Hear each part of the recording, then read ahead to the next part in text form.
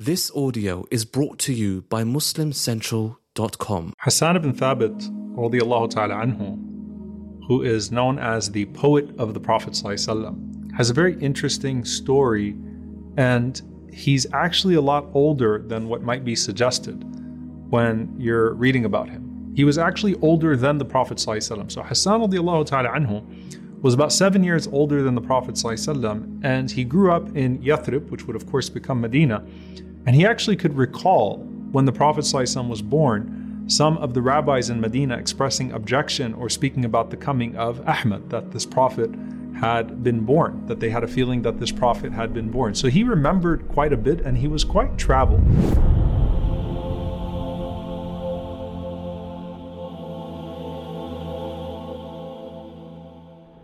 Now, his role, even as a young person, was to be a poet. And Hassan radiallahu ta'ala anhu would do nothing but poetry. And he had a very unique genre of poetry, right? And this is going to span, by the way, what he's believed to have lived of a total of 120 years. Okay, 60 years before Islam and 60 years after, radiallahu ta'ala anhu, and his whole life is poetry. So growing up, all he wanted to do was read poetry, attend poetry festivals, write poetry. And eventually he got so good at it that when he's traveling the world, whether it is Damascus or it is the rest of Sham, Greater Syria, or it is Yemen, he is meeting these empires and he's meeting these powerful people, and they start to pay him to author poetry on behalf of the rulers of those areas. And so what he does is he authors these poems, but as we said, it was a unique genre. All he did was satire. So if you wanted to ruin your enemies, then you would bring Hassan radiallahu ta'ala anhu, and he would speak on behalf of the emperors in different places, and that was enough to make him a very rich man. In fact, he would be invited to poetry festivals around the world, and if you really wanted to put someone down, you hired Hassan radiallahu ta'ala anhu to come and to author a poem on your behalf. So he was actually hired by some of the hypocrites in Medina to go out and see the Prophet ﷺ, and he was older than the Prophet ﷺ, and to, author poems against the Prophet ﷺ. Instead, what ends up happening is he comes out, he sees the Prophet ﷺ, and he's the most beautiful person he's ever seen. He is the most noble person he's ever seen.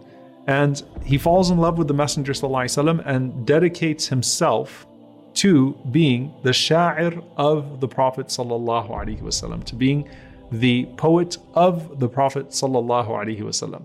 Now we know when we look at the Prophet ﷺ, Rasulullah ﷺ did not used to respond in like manner to people, but Hassan radiallahu anhu could, right? So if someone came and they started to speak ill of the Prophet ﷺ, Hassan radiallahu ta'ala anhu stood up and he would basically run them out of the room. So that was Hassan's job, was to stand up, and that was his natural talent.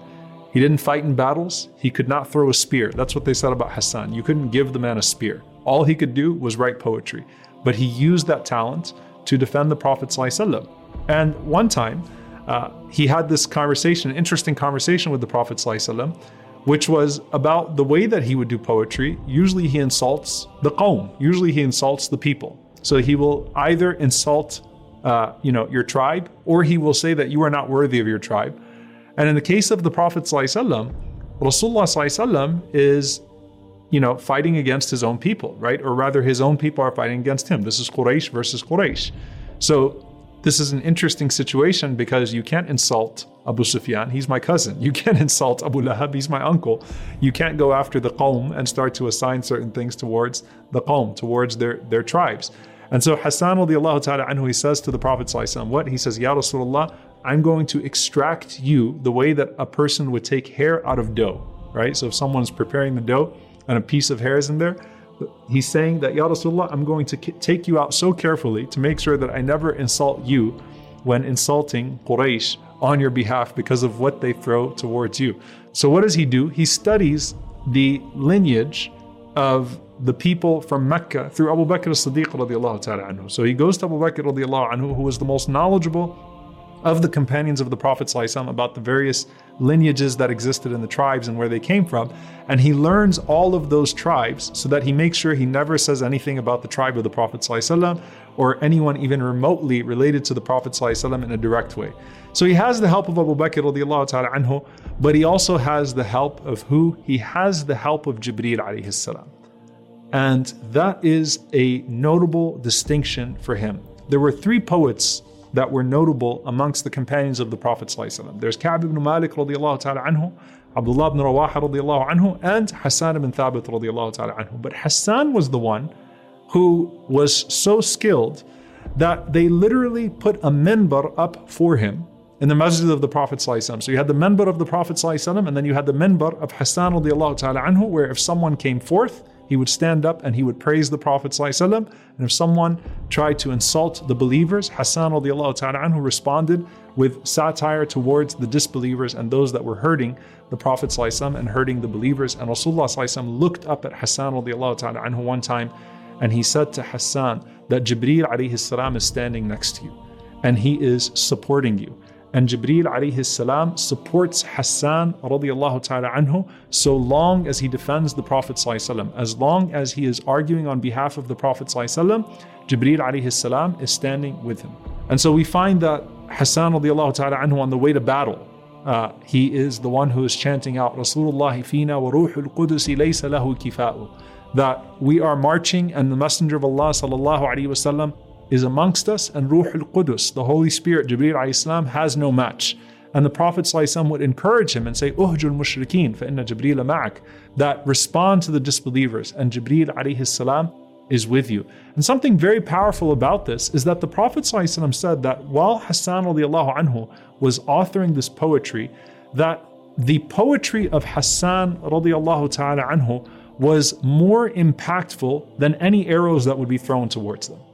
Okay, so the Prophet ﷺ told Hassan radiallahu anhu that your poetry hurts them more than arrows, and that is certainly due to the support that would come from Jibreel alayhi salam. And that should be a lesson for us as well, that when you defend the Prophet ﷺ intellectually, when you speak on behalf of the Prophet ﷺ, that you can be more impactful than any other way of defending the Messenger sallallahu alaihi wasallam. However, and I hesitated to mention this, but I will mention it because I think it's important, that Hassan radiallahu ta'ala anhu was aided by Jibreel alayhi salam so long as he defended the Prophet ﷺ. However, Hassan radiallahu anhu fell into a major sin, and that was that he was one of the people whose tongues passed the slander of Aisha radiallahu anha. So can you imagine, subhanAllah, this was the man that would defend the Prophet ﷺ, and Jibreel alayhi salam would be there on his behalf. But Hassan radiallahu ta'ala anhu slipped, and that same tongue that would defend the Prophet ﷺ hurt the Prophet ﷺ by passing the slander of Aisha radiallahu anha. And of course, he repented and he was punished and he was forgiven. And the Prophet ﷺ did not hold that against him, even though that was very hurtful to the Prophet ﷺ. And this part is really to the virtue of Aisha radiallahu ta'ala anha. That Aisha radiallahu ta'ala anha was the one that would defend Hassan when other people put him down because of that mistake that he made, even though she was the primary victim of that. And so the virtues of Hassan, some of them are narrated by Aisha radiallahu anha. She's the one that will speak about the virtues of Hassan ibn Thabit radiallahu ta'ala anhu, and that is from the heart and the forgiveness of Aisha radiallahu ta'ala anha. And there was a time where Hassan visits her at the age of 120 years old, and Aisha radiallahu anha honored him, even though, subhanAllah, one time he slipped and he said of Aisha what he should not have said about her. And she honored him, and she had a chair placed for him, and she treated him with respect. And Abdurrahman, the brother of Aisha, found out about that because people talked. They said, Hassan visited Aisha. She let him in the house, and she honored him despite the fact that he was one of those that fell into the slander of Aisha at one point. And Abdurrahman came to Aisha and said, is it true? Did you let him into your home? Did you honor him in this way? And what does she say? She says, may Allah forgive him. First of all, he's blind, he's old. But secondly, كان يدافع عن النبي صلى الله عليه وسلم. He used to defend the Prophet صلى الله عليه وسلم. And Rasulullah صلى الله عليه وسلم was pleased with that defense. Urwa ibn Zubayr, who radiallahu anhu captures much of the seerah for us, he once was sitting with Aisha radiallahu anha, and she was his maternal aunt. And he said to his son that I once started to say some bad things about Hassan. And Aisha radiallahu anha objected, and she said, لا تسبه فإنه كان ينافح عن رسول الله صلى الله عليه وسلم. Do not say anything bad about Hassan because he used to defend the Prophet sallallahu alaihi wasallam.